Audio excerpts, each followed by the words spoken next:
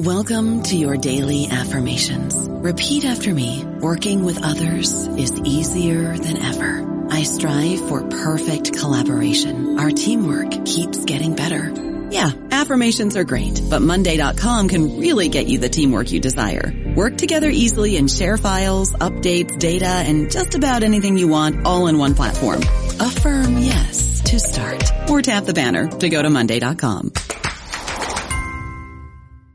Hello, everybody. This is Marshall Poe. I'm the editor of the New Books Network, and I'd like to tell you that we have a new and improved website. It has two new features that we think you'll love. One of them is a vastly improved search engine, so that when you type in keywords, you'll get a bunch of episodes really quick. The other is the ability to create a listener account, and in that listener account, you can save episodes for later listening, so you can create a kind of listening list. We think these features are neat, and we think you'll enjoy them. Please visit the site today.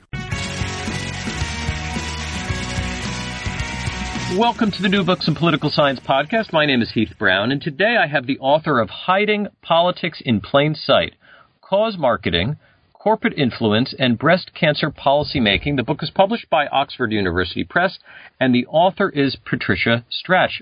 Patty Strach is with me today. Patty, how are you doing today? I'm doing great. Thanks, Heath. Yeah. Welcome to the New Books in Political Science podcast. My name is Heath Brown, and today I have the author of Hiding Politics in Plain Sight, Cause Marketing, Corporate Influence, and Breast Cancer Policymaking. The book is published by Oxford University Press, and the author is Patricia Strach. Patty Strach is with me today. Patty, how are you doing today? I'm doing great. Thanks, Heath. Yeah, it's such a pleasure to have read this book as we are in the middle of a presidential campaign. And it's so nice to know that, you know, politics is not just presidential and elections. It's all of these other really interesting things. So I enjoyed reading the book so much. Before we get to it, maybe you could just tell us a little bit about yourself. Great. I am a associate professor at the University at Albany, State University of New York, and I am in the departments of political science and public administration and policy. And I am also the deputy director for research at the Rockefeller Institute of Government, which is the public policy research arm of SUNY.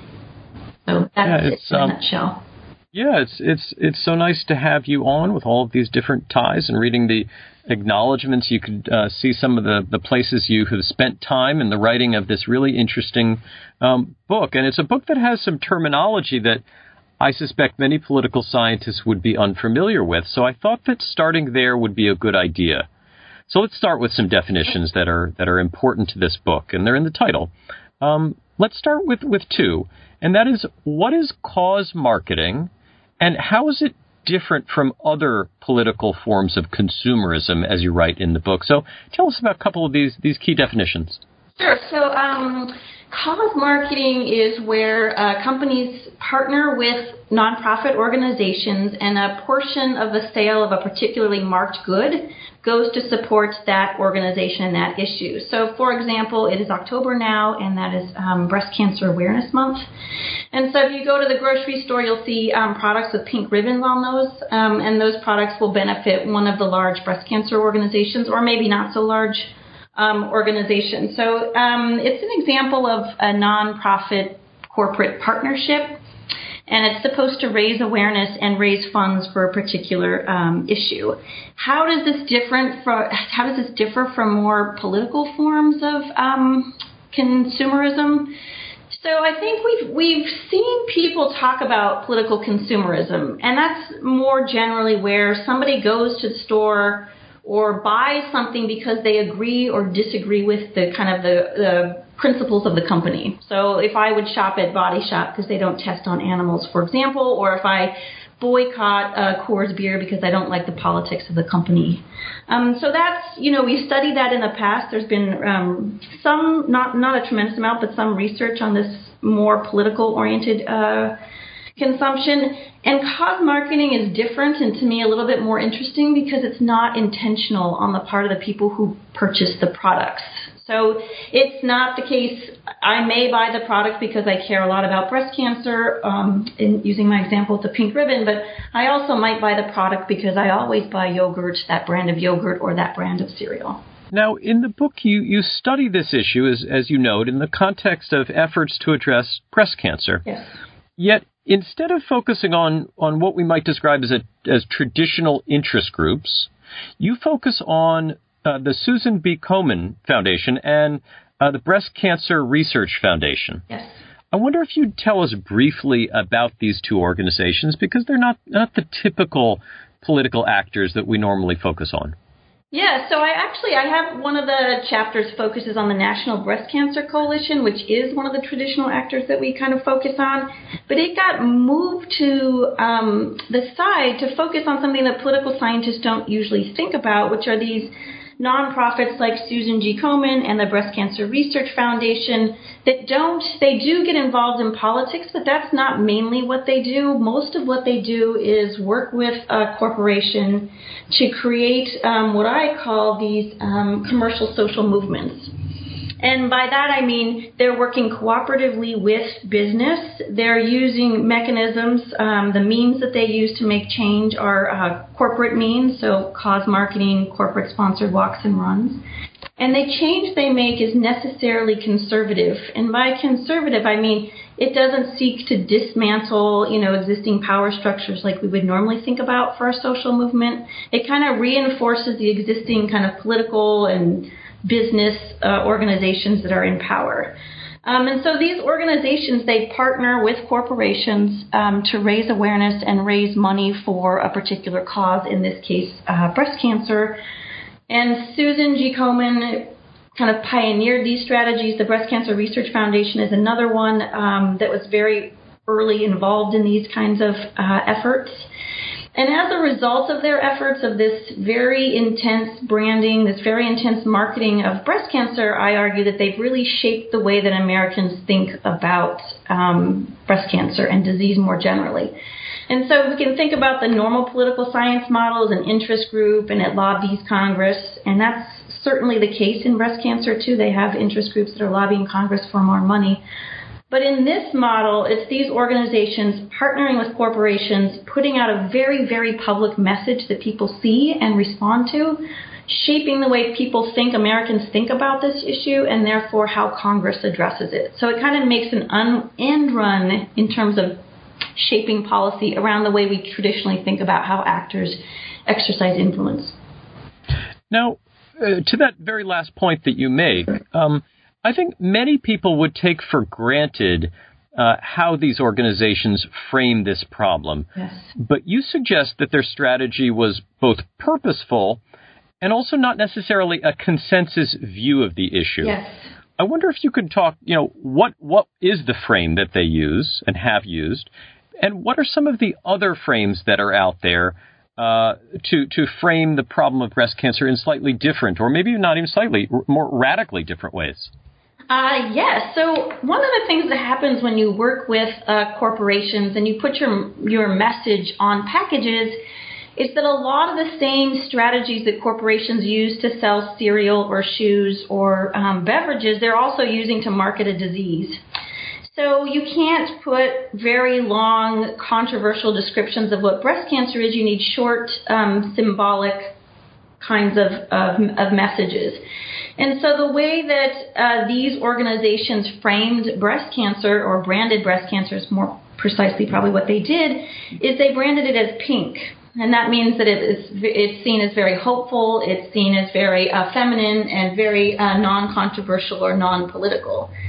And I think, when I was working on this project, people used to say to me, well, of course, breast cancer has all these cause marketing partnerships. Women are a big constituency, and this is a disease that no one can disagree with. Nobody wants more breast cancer. And what I found in doing the research is that's actually the effect of cause marketing, not its cause for this disease. And what I found was prior to the 1990s, as late as the 1980s, breast cancer was a stigmatized disease that Americans just wouldn't talk about openly. So, in the 1980s, you'll see that reporters in local newspapers avoid using the word breast in their stories. And early breast cancer organizations don't use the word breast cancer in their name. So it was very stigmatized. It wasn't something you talked about. It was something that women avoided going to the doctor often to get that diagnosis. And to kind of combat this idea that breast cancer is something horrible, something we can't talk about, Susan G. Komen and groups like the Breast Cancer Research Foundation marketed it as pink, that it was something that it was hopeful, that we could be very positive about. And they really put it into, and by making it so public, they really put it into Americans' everyday lives. We see the races, we see the products, we bring these products home, we see it at breakfast, when we're washing dishes, when we're doing laundry. So the frame was very intentional, but it's not the only one. And so this is where the hiding politics in plain sight comes from, is because they've branded breast cancer as pink, hopeful, and uncontroversial and feminine. They've put it out very publicly on the places that we see every day, on our products that we use every day, and it shaped how Americans think about breast cancer. And so as a result, those groups and those organizations and those people who have different frames have a very hard time getting their message across. There's nothing innately uncontroversial about breast cancer. Within the breast cancer community, for example, there are mainstream organizations that want to go to Congress to get more funding, to get expanded funding to help low-income women with breast cancer meet the challenges of the disease. There are organizations that don't want to work in traditional political circles at all. They want to go and disrupt corporate life as usual. They, protest in the streets. They're very angry about these kinds of pink frames. But it's hard to know these organizations or to understand what they're doing when breast cancer is seen as pink, and it's kind of a frame that covers everyone in the disease, whether they like it or not. So I was surprised at first about how frustrated folks who are not associated kind of with Komen and with the kind of pink framing are about this framing. Now, the book is not just about a corporate story, but it's also about the policy process. Right. And in approaching the policy process, you disagree with John Kingdon on where ideas come from. Yes. And this seemed to be a sort of a big point. Anytime you take on John Kingdon in the study of public policy, you're making a strong point. And you say, let me quote, ideas generated through market mechanisms look qualitatively different from ideas generated in policy processes. How is this the case? Explain this argument that you're making here. Right. So John Kingdon is talking about agenda setting, and he said it doesn't really matter where ideas come from. And I think when you're looking at a set of actors, whether it comes from policy actor A or policy actor B, that may be the case. But when you're thinking about whether ideas come from and issues come from kind of the policy process that we've studied with Kingdon and with Baumgartner and Jones and many others, or whether they come from outside through market mechanisms, they look very, very different. So one thing I did was I compared what the stories were that were coming out of the policy process, with which as political scientists we're a lot more familiar, with what stories look like in kind of this cause marketing process, which we're not so familiar with at all. And they emphasize different issues. So cause marketing focuses on things like health and social welfare and environment, so tangible issues that we can see and think about easily.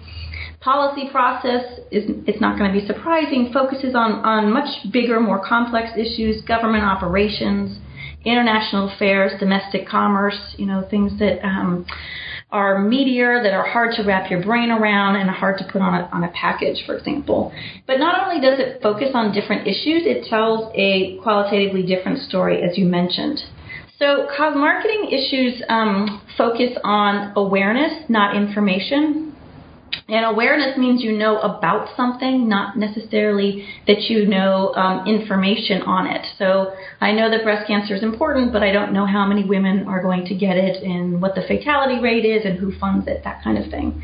Cause marketing stories promote individual over collective solutions. So, when you buy a product and the portion of that goes to aid a particular issue or cause, people who do that don't get a sense, well, that issue is more important, government ought to be doing more, and they don't get a sense that issue is really important, business ought to be doing more. They really get a sense that I've done something good, I've helped out this particular cause. So by doing this, cause marketing enables and empowers individuals, right? It tells you that you can make a difference on something that's very big and very complex. So cause marketing does not shy away from complex issues. Breast cancer has no cure at this point. They take on things like childhood hunger.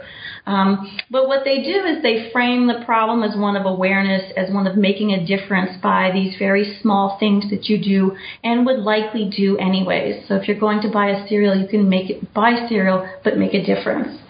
They also, unlike the policy process, cause marketing frames issues around marketable emotions like hope. So if you read hope and gratitude are built into a lot of what cause marketing stories, the kind of stories they tell. So in the case of breast cancer, department store Kohl's had a website, and even when it provided information, it would say, 1 in 8 women has a lifetime risk of getting breast cancer. Next to it, there's a quote by a survivor that says, cancer is a gift and I feel lucky to have the opportunity. Things that we wouldn't normally think of as cancer is a gift, it's a silver lining, that kind of thing. And then the stories, the last thing that it really differs is it tells these consensual, positive, and seemingly apolitical stories. There is no disagreement. So funding breast cancer is a good thing because it helps people.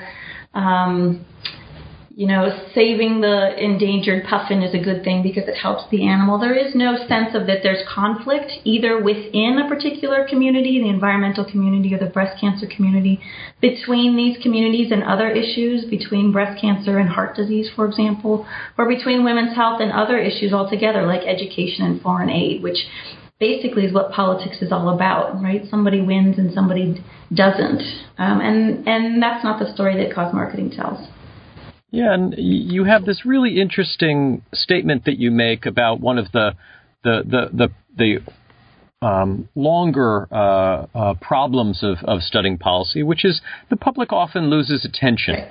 They pay attention for a little while, but then even if it's a dramatic issue like gun control, the issue shifts somewhere else.